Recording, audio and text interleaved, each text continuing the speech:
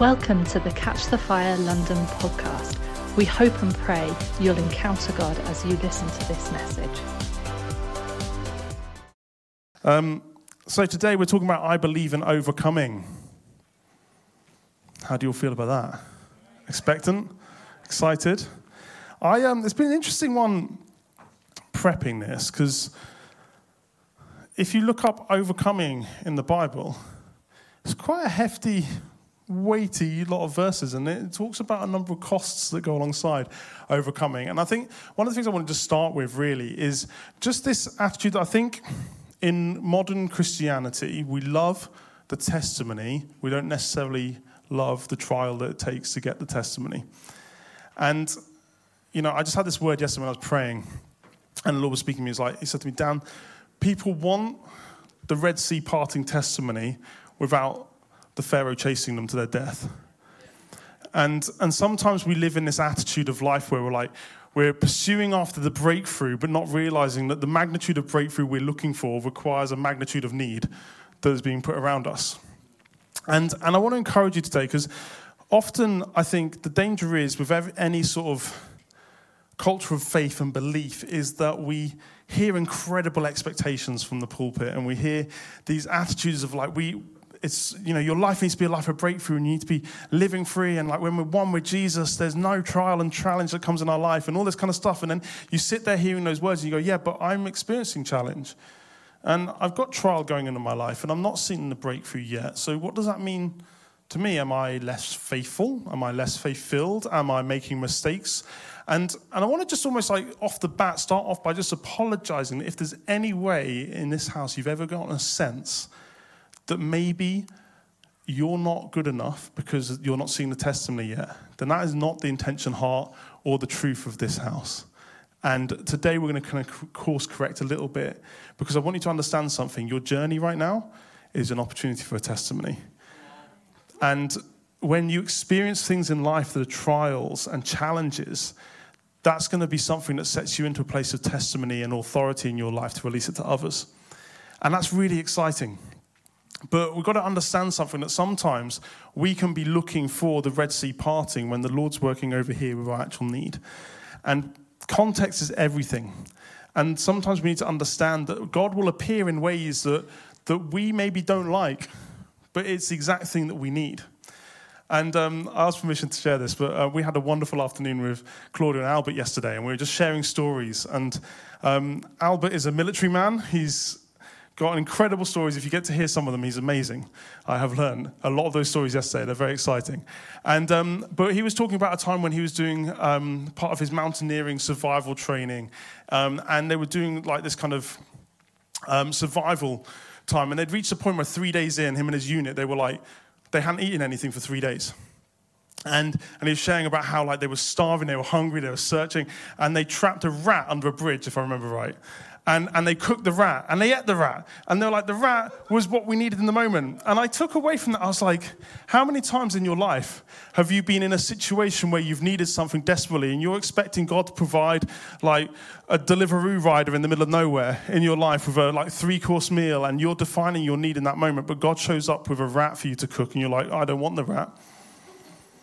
And it got me thinking actually that your context defines how God is going to move in your life. And he's going to use the things around you and the things in your life in power, and will turn the things that challenge into you. Think about Elijah.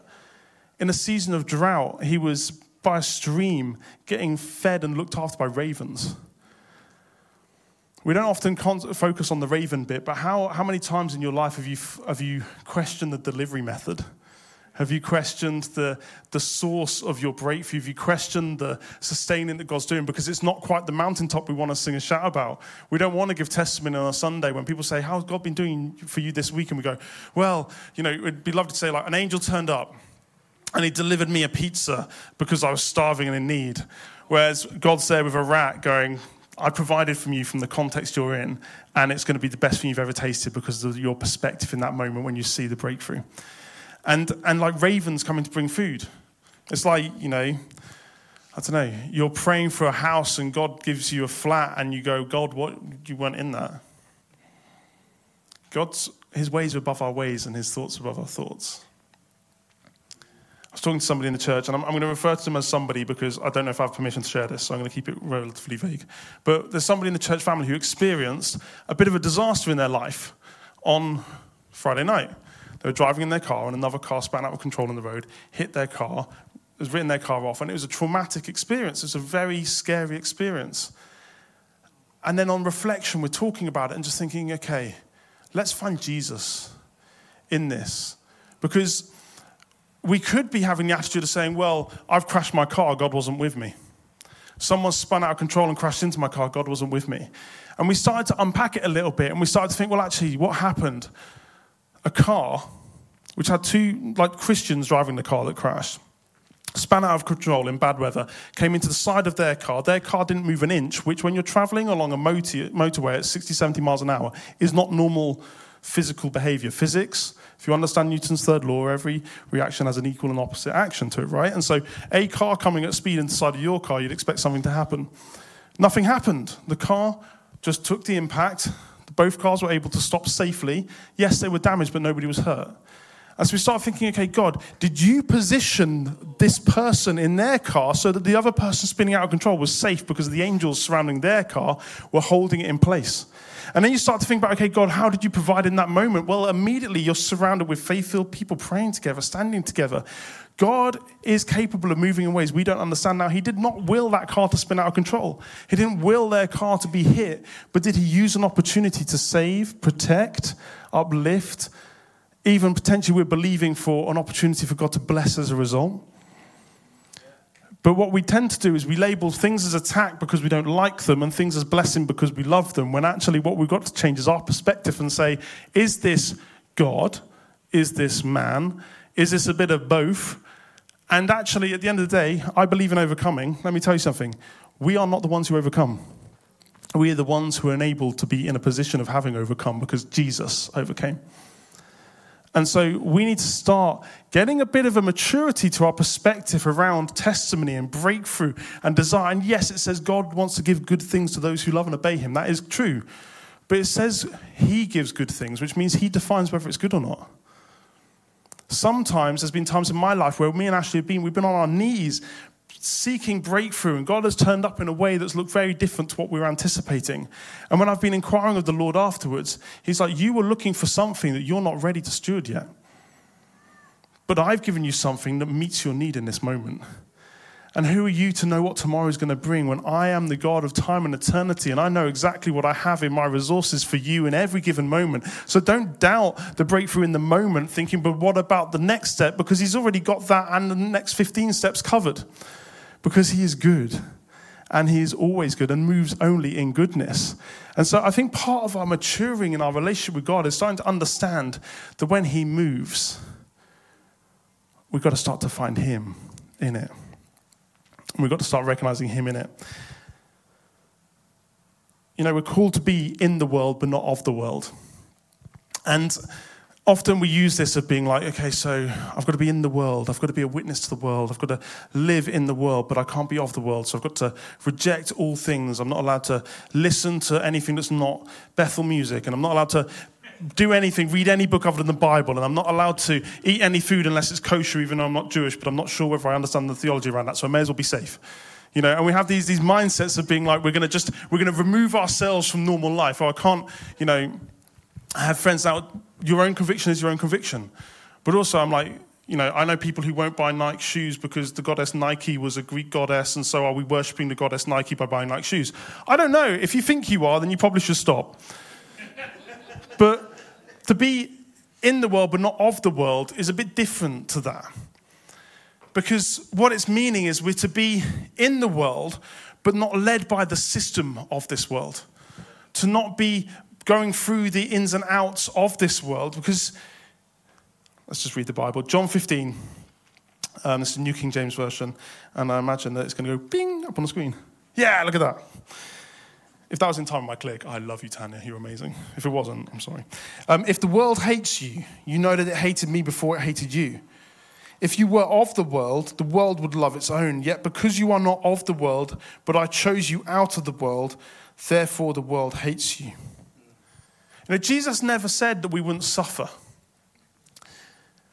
In fact, I think sometimes we also start to say, well, I've even said this. Jesus said, take up your cross and follow me. And so actually the only suffering I should have, I said this to someone the other day, in fact, and I'm already correcting myself on this, but the only suffering we should have is for the sake of the gospel. And so if I'm suffering and it's not for the sake of the gospel, then that is a demonic suffering in my life, and I choose to accept and recognize it, and I'm going to pretend like it doesn't happen. And you're there walking along with your foot hanging off, and you're like, no, my foot is fine, because I refuse to recognize that as my reality right now. And the power of the tongue is important, everybody, but also the power of your eyes is also very important. What are you beholding in your life around you that you need to recognize and therefore allow God to come to? The world is a place of brokenness. I wrote this. We live in a fallen world. We live lives exposed to fallen nature daily. We are exposed, subjected to, and sometimes even oppressed by the world. But we are called to not be of this world.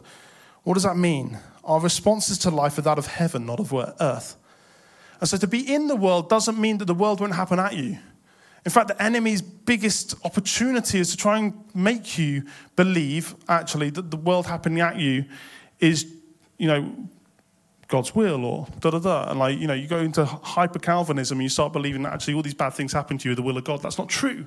But also, it would be ignorant to suggest that the struggles in life going on around you are not real. And there's going to be things that are happening in your life because you have an open door to it in your life. Absolutely. You have spiritual laws going on in your world where there's going to be choices you've made, historical things that have happened in your life, generational curses going on that are going to be creating a spiritual atmosphere around you that may or may not cause things to happen in your life. And that's the reason why we do inner healing ministry, because we want people to be free from the build-up of the spiritual realm around them. But actually, that's the spiritual realm. What about the physical realm? And yes, they're intrinsic and they affect each other and they pull each other in different directions. But sometimes people are just crap. It happens. People, we live in a fallen world. It's not their fault. This is a bit of a head twister for you. Was somebody a sinner before they knew grace? When they were ignorant to sin? Or did you in fact become aware of your sin and so therefore became a sinner the moment you encountered grace and let Jesus come into your life because then you understood the context of your salvation? That's a bit of a head pickler. That's what me and Ashley have been chatting about in our small time this week. At what point do you become a sinner? Are we sinful by nature? Or are we ignorantly, before we know Christ, living in a nature that is sinful, but we're not sinners because that's just the nature we're in? And the moment we become to Christ, we understand through context and filters that we have become sinners saved by grace. Fascinating concept. Think on that, just whatever. But therefore, if we're living in a fallen world and we're experiencing life around us, how we respond to the fallen world is what it means to not be of the world. Because if we respond through the systems of this world, we have attitudes, directives, positions, experiences that are all locked into this world. But if we respond and act and behave in the ways of heaven, then that's where things start to shift and change. That's where we see breakthrough happen. Jesus gave us a bit of a clue with the Beatitudes. He said, "Blessed are the poor in spirit, for theirs is the kingdom of heaven. Blessed are those who mourn, for they shall be comforted. Blessed are the meek, for they shall inherit the earth. Blessed are those who hunger and thirst for righteousness, for they shall be filled. Blessed are the merciful, for they shall obtain mercy. Blessed are the pure in heart, for they shall see God. Blessed are the peacemakers, for they shall be called sons of God. Blessed are those who are persecuted for righteousness' sake, for theirs is the kingdom of heaven. Blessed are you when they revile and persecute you and say all kinds of evil against you falsely for my sake. Rejoice and be exceedingly glad, for great is your reward in heaven. For so they persecuted the prophets who were before you." And we need to understand something. There is an ultimatum in our journey in life where we understand that how the world behaves and how heaven operates are two very different things. And you can feel this growing tension. You either experience pressure from God pulling you into holiness and righteousness away from the systems of the world into the systems of heaven, so that you recognize that actually, instead of being justice-minded in right and wrong attitude and all that kind of stuff and tit-for-tat kind of argumentative dynamics of the world, you step into a place of mercy because blessed are the merciful. And you respond to the world through that kind of stuff. But also, like I said earlier, in Deuteronomy, where it talks about blessings for obedience, it says that your enemies will come against you as one, and you will see the Lord fight for you, and they will flee in 7 directions. And so also the earthly attitude to things happening at us is to be like, I have to take my stand. I have to take my battle. The battle belongs to Dan through the power of the Lord. Is not what the Bible says. It says the battle belongs to the Lord. And yes, we are called as Christians, the word literally means many anointed ones, many Christs. We're called to represent him to the world, but we're not called to take his place to the world. We're not called to be him. We're called to be like him. We're called to be representatives of him. We're called to be pictures of him to the world so that when they look at you, they become distracted by Jesus, not the great efforts you're making. So what is it like to be an overcomer? It becomes less and less about you. It becomes less and less about me. It becomes less and less about the things that are happening to you, and more about him and who he is. I was watching this amazing video of there's a rabbi speaking. He was talking about lobsters. And he was saying that lobsters, the only way they can grow is, what happens is they reach the capacity of what their shell can have. And then pressure builds up because their body continues to grow, but the shell isn't growing anymore. And so their context, their housing is now restrictive. And they continue to grow until it becomes painful. And then what they do is they go off to a secret place and they shed off their shell, their protective layer, the things that have been keeping them safe. And then they grow another shell that is much larger and come back out into the atmosphere. And this continues to happen. It's pressure and that causes growth with a lobster. And he was sat there thinking, isn't that just the nature of what it is to be in this world? Is that sometimes we want growth to happen just by Jesus making a way. We want growth to happen by Jesus clearing a pathway for us. We want growth to happen by, and I've seen testimonies of this, and it's amazing. We've got a friend who was in need of financial breakthrough in her life, and she needed to see growth in that area of her life. And then literally walking through a park, a wad of cash fell out the sky in the middle of nowhere. And it was incredible. And those kind of things happen, and that's supernatural and marvelous. But it doesn't always happen that way. Sometimes the pressure upon us causes growth. Who knows that in this season as a church, we've grown in maturity. We've grown in strength in prayer. We've grown in strength in conviction. We've grown in strength of the prophetic. We've grown in strength of our attitude because we've been under pressure. And sometimes we reject the pressure and we say, no, I'm not going to be pushed around by the world. And But what if God could use that to cause you to grow? What if Jesus withdrawing to the secret place to be with his Father was, yes, about intimacy with him, but also because the pressure upon him in his ministry was coming such that the growth requirement on him meant that he had to go to his Father, shed off the former clothing, be restored to the new clothing and step out into the next step. What if that's a model for us to demonstrate? Does that change your secret place dynamic? That when the pressure is building, when the growth is coming, that actually the things that you wore as your protective layer beforehand need to shift and change and make space for the next season because you're going to need bigger armor. You're going to need stronger structures. You're going to need more space to grow because you're called to grow. You knew that lobsters were that useful as a sermon illustration. 1 John 5 says this, for whatever is born of God overcomes the world. And this is the victory that has overcome the world, our faith. Who is he who overcomes the world but he who believes that Jesus is the Son of God? There's only one prerequisite, one requirement, one attitude, one mantra, one belief that is required of you in order to be an overcomer. Faith in the Lord. Isn't that extraordinary? You want to see God move in your life, have faith in him. You want to overcome a trial, a challenge, have faith in him because he will overcome. Mark 13:13. Some of these verses are really heavy, by the way. Expect to be hated by all because of your allegiance to my name, but determine to be faithful to the end and you will be saved.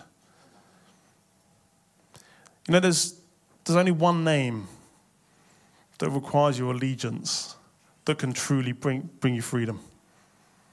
There's only one person in the whole of the universe, and that's Jesus. And I think sometimes we expect allegiance with our friends. Like, oh man, I feel like I'm falling out with my friends and my faith is shaking, or I'm in disagreement with them, or we need allegiance with our leaders, or we need allegiance with people who are speaking into our lives. But there's no man, no woman, no name, no nothing that can save you other than the name of Jesus. And if we first fix our eyes on that and live in that reality, then we're going to be an expression of overcoming that is just extraordinary. Romans 8. Who shall separate us from the love of Christ? Shall tribulation or distress or persecution or famine or nakedness or peril or sword? I love the way Paul writes that, but it sounds almost a little bit sassy, doesn't it? Are you kidding me? All these things, all these worldly things, all these of-the-world things that could possibly come against me, are they really strong enough? Are they really big enough to separate me from Jesus? For as it is written, for your sake we are killed all day long. We are accounted as sheep for the slaughter. Yet in all these things we are more than conquerors through him who loved us. For I am persuaded that neither death, nor life, nor angels, nor principalities, nor powers, nor things present, nor things to come, nor height, nor depth, nor any other created thing shall be able to separate us from the love of God, which is in Christ Jesus our Lord. You are called to be more than conquerors, more than overcomers. Nothing can separate you if you exist in that realm of your mindset. If you are in the world, but not of the world, in the world says, I've got to fight. I've got to push. I've got to get through. Nobody's going to do it for me. I have to do it for myself. What does it look like to be more than a conqueror? The Lord said this to me a long time ago. To be more than a conqueror is to be living in victory without ever having to fight a battle. Just think about that for a second.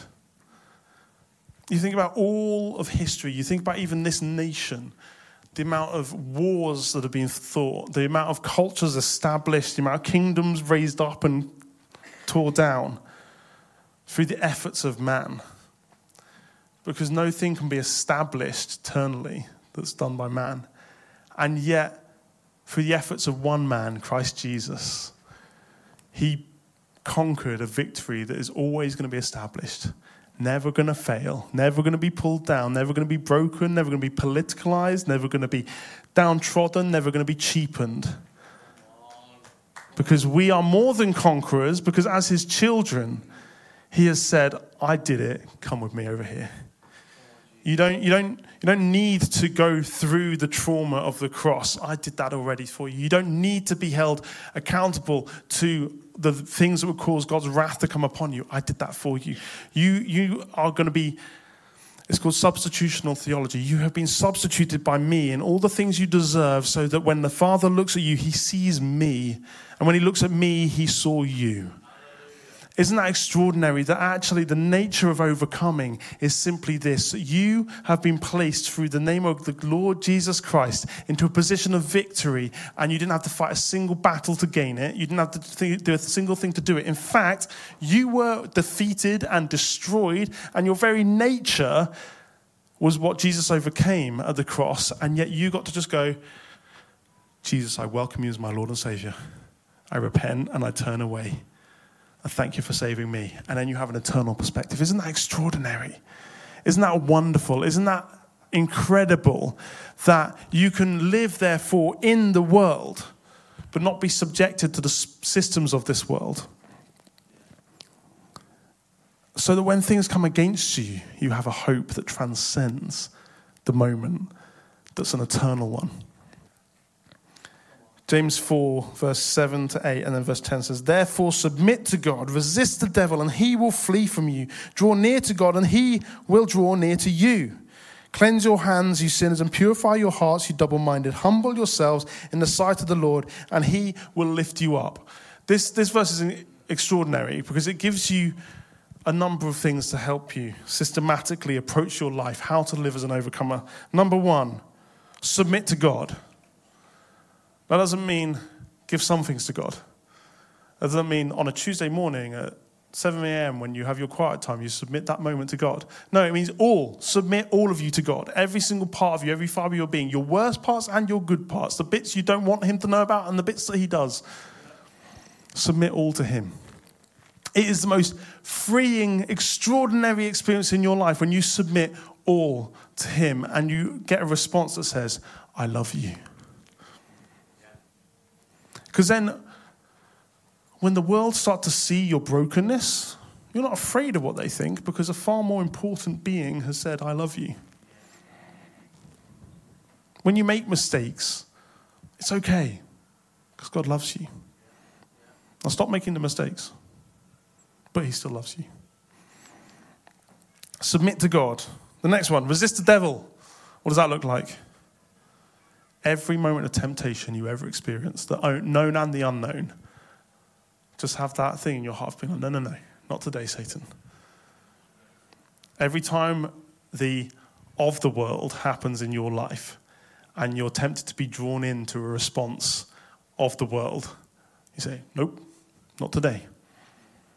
Every time the thing that really pokes your buttons happens, do you recognize your buttons are maybe of this world and not that world? And so maybe actually that button is only a theoretical existence in your life because you're dead. You died at the cross. You died. And so therefore, when you go, I've got a button and when people cut me up driving, it makes me really angry. And so I'm justified in swearing at them. Are you? Or are you being of the world rather than just in the world? I had to, it's crazy. I had to do some repentance this week driving because I haven't driven into Brent for a little while. And I drove into Brent earlier this week. And the moment I crossed into Brent, suddenly it was like all the crazy drivers in the world started to come out.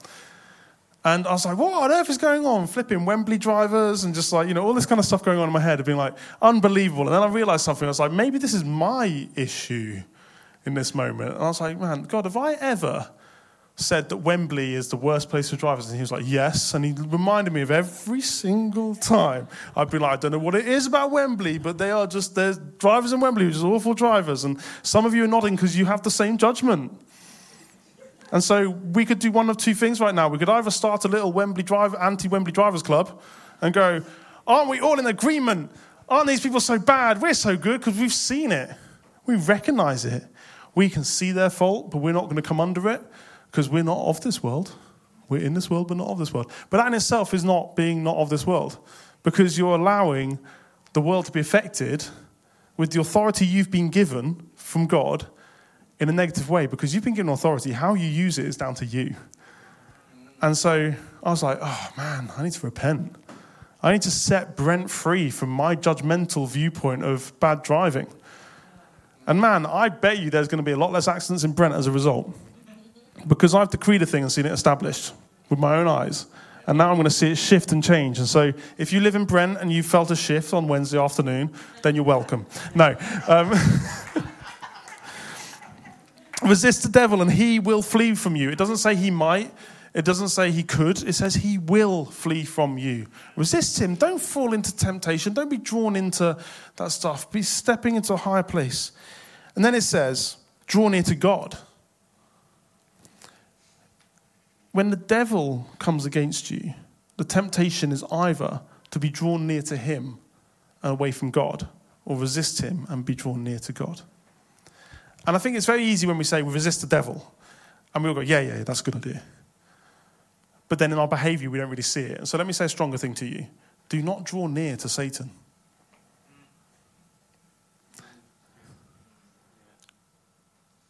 But instead, draw near to God, and he will draw near to you. Cleanse your hands and purify your hearts. Humble yourselves, and he will lift you up. How's your humility game?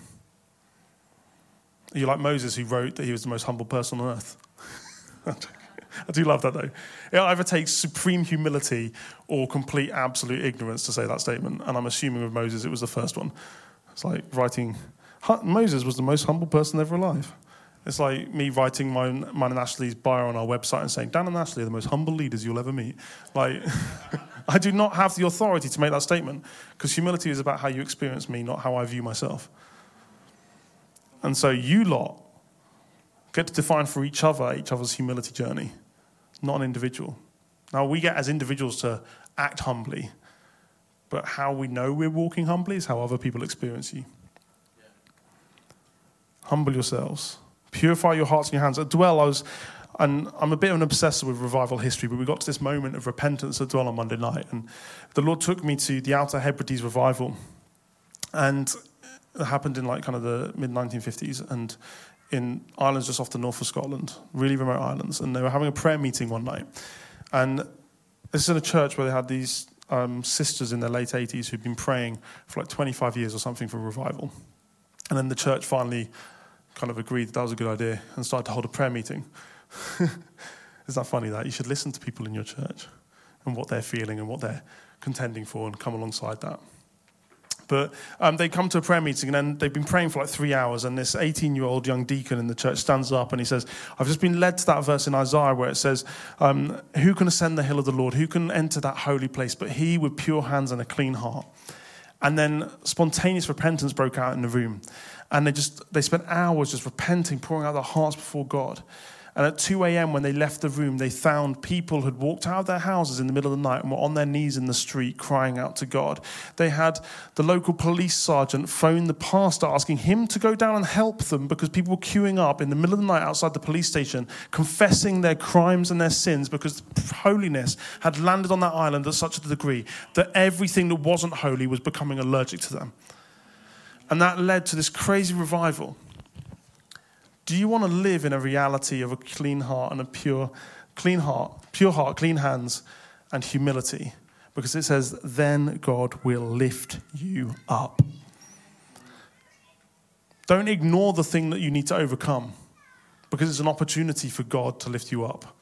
But if you want to know how to be an overcomer, how to see God break through in your life, when was the last time you humbled yourself? When was the last time that you cleansed your hands? What does that mean? To make sure that the things that have dirtied you from this world have been wiped off. The way you speak, the way you act, the things you interact with, the things you allow to come into your eye gaze, the things that you do. I deleted Facebook the other day. Just deleted it. I was like, I'm done with this. Because I had to show Ashley, I was like, I literally spent most of my time on Facebook either looking at all of your posts and posting about Jesus and all that kind of stuff, or looking at videos about drummers. That's my passion, drumming and cooking and Jesus. That's it. That's all I do on Facebook. And somehow all my suggested reels were utterly inappropriate videos of females doing things because there's an algorithm that's been designed to target men of a certain age with certain stuff. And I was like, I can either be in this world and constantly defiled, or I can just be like, Ashley, I'm coming off it. Look, for accountability's sake, I'm not doing anything for this to come into my life, but the devil is coming at me right now. Do I submit to the world and say, I'm going to engage with this? It's really easy access. I'm just scrolling past it. It doesn't matter if it's just even for a second. Or I want clean hands. I want a pure heart. I want to humble myself before God and be like, nothing is going to inconvenience me more than a lack of you in my life. And so all other things that seem inconvenient, I'm just going to get rid of them until I'm in that place of union with you. And then he will lift you up. In Revelation 12, it says, and they overcame him by the blood of the Lamb and by the word of their testimony. And they did not love their lives to the death. They overcame by the blood of the Lamb and by the power of their testimony. And this is what I want to land on. You didn't overcome. He did. But what a joy it is to worship him through the trial and look back and say, look where Jesus has brought me. Look where he has brought me through. Look what he has lifted me over. Look at where he moved that thing, changed that thing. Study your journey. Study your examples, because you could be a person who was in a car accident and go, that was awful, I had a car accident. Why wasn't God with me? Or you could say, look at how God protected me. Look at how my car was protected. Look at how he moved through me. Look at what he provided in the atmosphere around me. Find him. Because he moves in mysterious ways, and there's things that you may have missed that are just waiting to be an opportunity for testimony. But the authority in your life is flowing through the testimonies of your atmosphere and your journey. Moses had expectation for God to move, because he knew he'd gone from the basket to the palace. And so when he was called into the wilderness, when he was called to lead his people into freedom, he'd seen the impossible in his life so far. He'd seen a Hebrew baby boy who should have been killed become a prince in a foreign nation, recognized not by his condition, his color of his skin, his genetics, but recognized through authority as a man of authority. And so when he ended up in a situation of being called to be a man of authority, do you think he doubted that? No, he said, my journey, look where God has brought me. I went from the basket, I went from death and destruction to a palace, so how much more can God move me and take me to a promised land? Because I've seen the journey demonstrated in my life. Joseph, he went from the pit of his brothers trying to destroy him to then being a man of influence in Potiphar's house. And so when he was put in the prison or the pit again, do you think he had worries about what was going to happen next? Probably a little bit. But also, do you think he thought, you know what, I've seen you do it before, God. I'll see you do it again. And so I'm going to shed off the negative things that would restrict him. I'm going to shed off that shell around me that's brought me to this place. So I'm going to say, God, I'm ready for the new one. I'm ready for the next one. I'm ready for the next palace. I'm ready for the next breakthrough, until he ends up sitting on the seat of the authority of a king. Your past is going to keep you moving forward. And I said earlier about Elijah and the ravens. I love Elijah because he had the authority and the audacity to follow God's word. He stood in front of a king who'd been trying to kill him and had killed all his mates, and all his other mates who'd escaped were hiding in a cave. And he stood in front of Ahab and said, it's not going to rain until I say so in the name of Jesus. That's audacious. And then he goes off on this journey, and within this drought is provided for by ravens. He's provided for by a stream. Have you ever noticed that? It says in a time of drought where there's no water, he somehow finds himself next to a stream, a source of water. Look for the stream. You might be looking for a river, but where's the stream in your life? And so we're going to overcome by the blood of the Lamb and the power of our testimony. And so as you journey your life, your story matters, your breakthrough matters, who you are and what led you to this moment matters. We used to do a session in our school of ministry where I'd get everyone to sing a song by J. Thomas called I Have a Testimony About Jesus. But the attitude was this: you have a story that helps you understand your calling. And in your calling is to carry the truth of your story so that other people can be set free into their calling. Let me phrase it like this. What was the hardest thing you ever experienced? What was the biggest thing the enemy tried to come against you with? What was the most consistent attack in your life of where the enemy was trying to tear you down? Is it possible, but he's so afraid of you believing in yourself in that area in such an extraordinary way that he wants to de-establish you so you'll never see his kingdom established and other people saved as a result? That's part of my story. Last week was an incredible part of my testimony, being able to introduce my dad to minister in my church. When I was the prodigal in my family, I was the one who turned up to church drunk. I was the one who made problems in the church. I was the one who said I hated the church and wanted to be involved in the church and wanted to do anything to do with the church. The church had ruined my life. That was me. I was the prodigal son. The enemy saw God's plan for my life and did everything he could to take it. But God. It wasn't by the power of Dan. It wasn't by the power of my conviction. Man, if I'd followed my convictions, I'd probably be dead right now because I make some really stupid choices in the name of me. But look at where I've come from. Don't ever tell me the thing in front of you is too big for you to handle, because you're not meant to handle it anyway. He will overcome.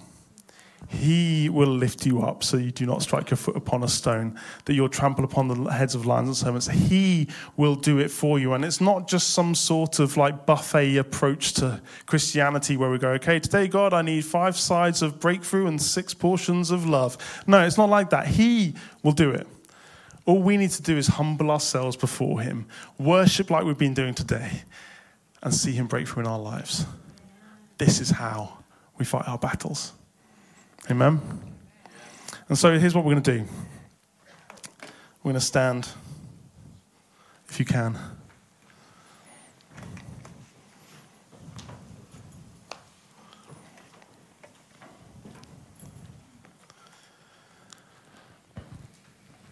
the Lord is calling all of us into a bit of an upgrade today, into a bit of a maturing today in our attitude and our thinking, because what he is saying over you is to not fear the thing you're facing. Because the thing you're facing will try and masquerade itself as God. He'll say, I'm the thing that's going to stop you. I'm the thing that's going to destroy you.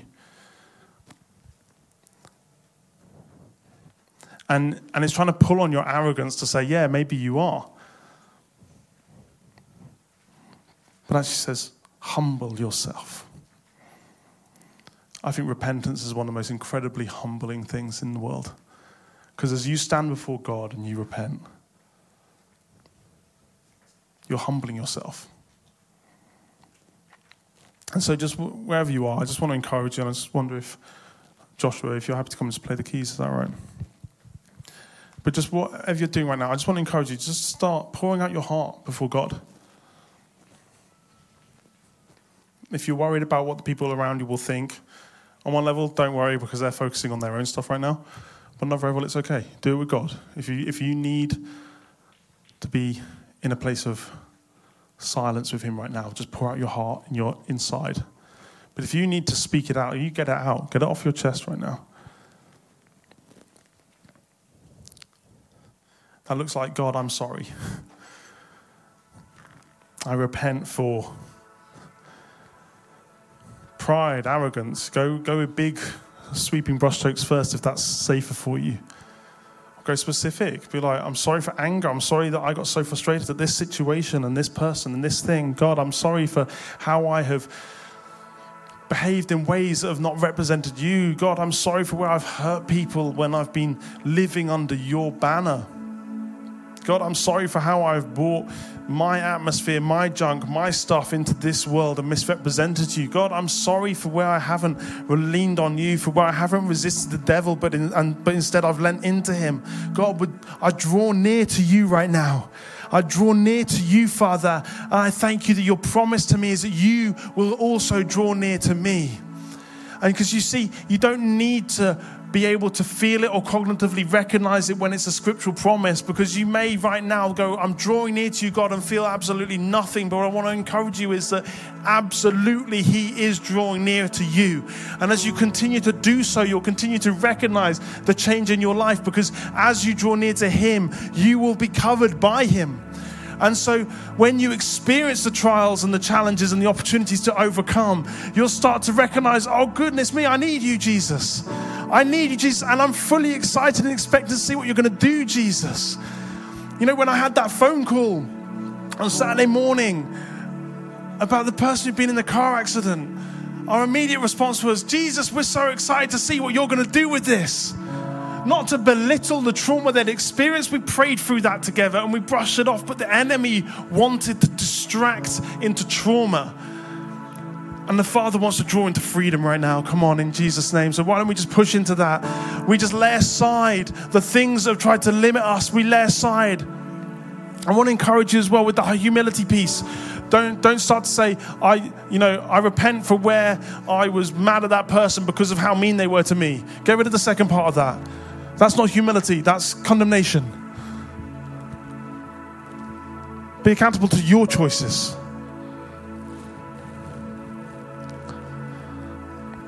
Holy Spirit, come. Holy Spirit, come in this place right now. We give you permission to move. We give you permission to flow. We give you permission to come and cleanse us in that place of repentance. I thank you, God, that your response is to wash our hands clean. I thank you, God, that your response is to clean our hearts, to make us pure, whiter than snow. Would you come, Lord Jesus? Would you come? I just felt for some of you, you actually need to physically go and wash your hands. And so as the service finishes, go wash your hands. You know, I just got reminded of there's times in life where you go to wash your hands because they kind of feel a little bit dirty, but then when you look at the water coming off, it was clear they were very dirty. God, would you come and wash our hands right now?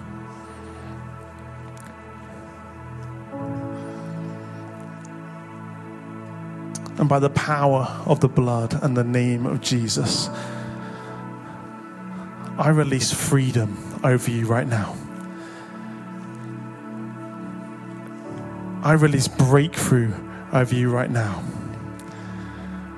We call on you, Heavenly Father, as the overcomer, Jesus as the overcomer, Holy Spirit as the overcomer.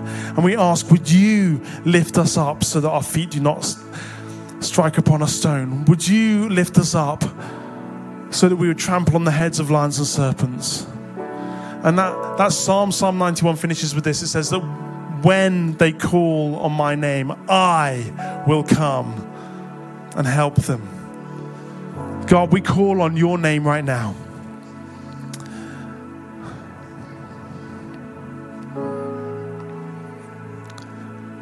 And in the name of Jesus, I release the power of the overcomer over each and every one of you.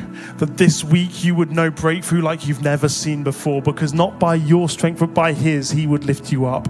And that by the power of your testimony in Christ Jesus and testimonies of the breakthroughs in your life, that you would see a harvest of testimony in those around you, those in this church building, those out on the streets, in your workplace, your home, your community, that by the power of the blood of Jesus and the testimony that you utter from your lips, because nobody can deny you what you have experienced. Nobody can tell you that what you experienced wasn't right, true, or good, because you walked that journey with him.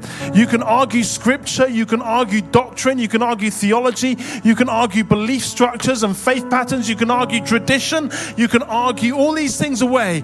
But what you cannot argue is what you experience in Christ Jesus when he comes and he takes you from the miry clay and he sets your feet upon the rock. That's when you can say, hallelujah, God has done it, because I know my Jesus came and he lifted me by his strength so that I don't look the same anymore. I don't feel the same anymore. My trials have become my victories. My challenges have become my breakthroughs. The things that tried to kill me became the things that established me, because when they came in, God raised up his banner over me of love and said, I will lift you up. And so, are you ready, church? Are you ready to be a testimony releasing, Jesus believing, atmosphere shifting, world shaking glory bringer for the kingdom of Jesus? Humble yourself, cleanse your hands, purify your heart, and he will do all the rest. In Jesus' mighty name, amen.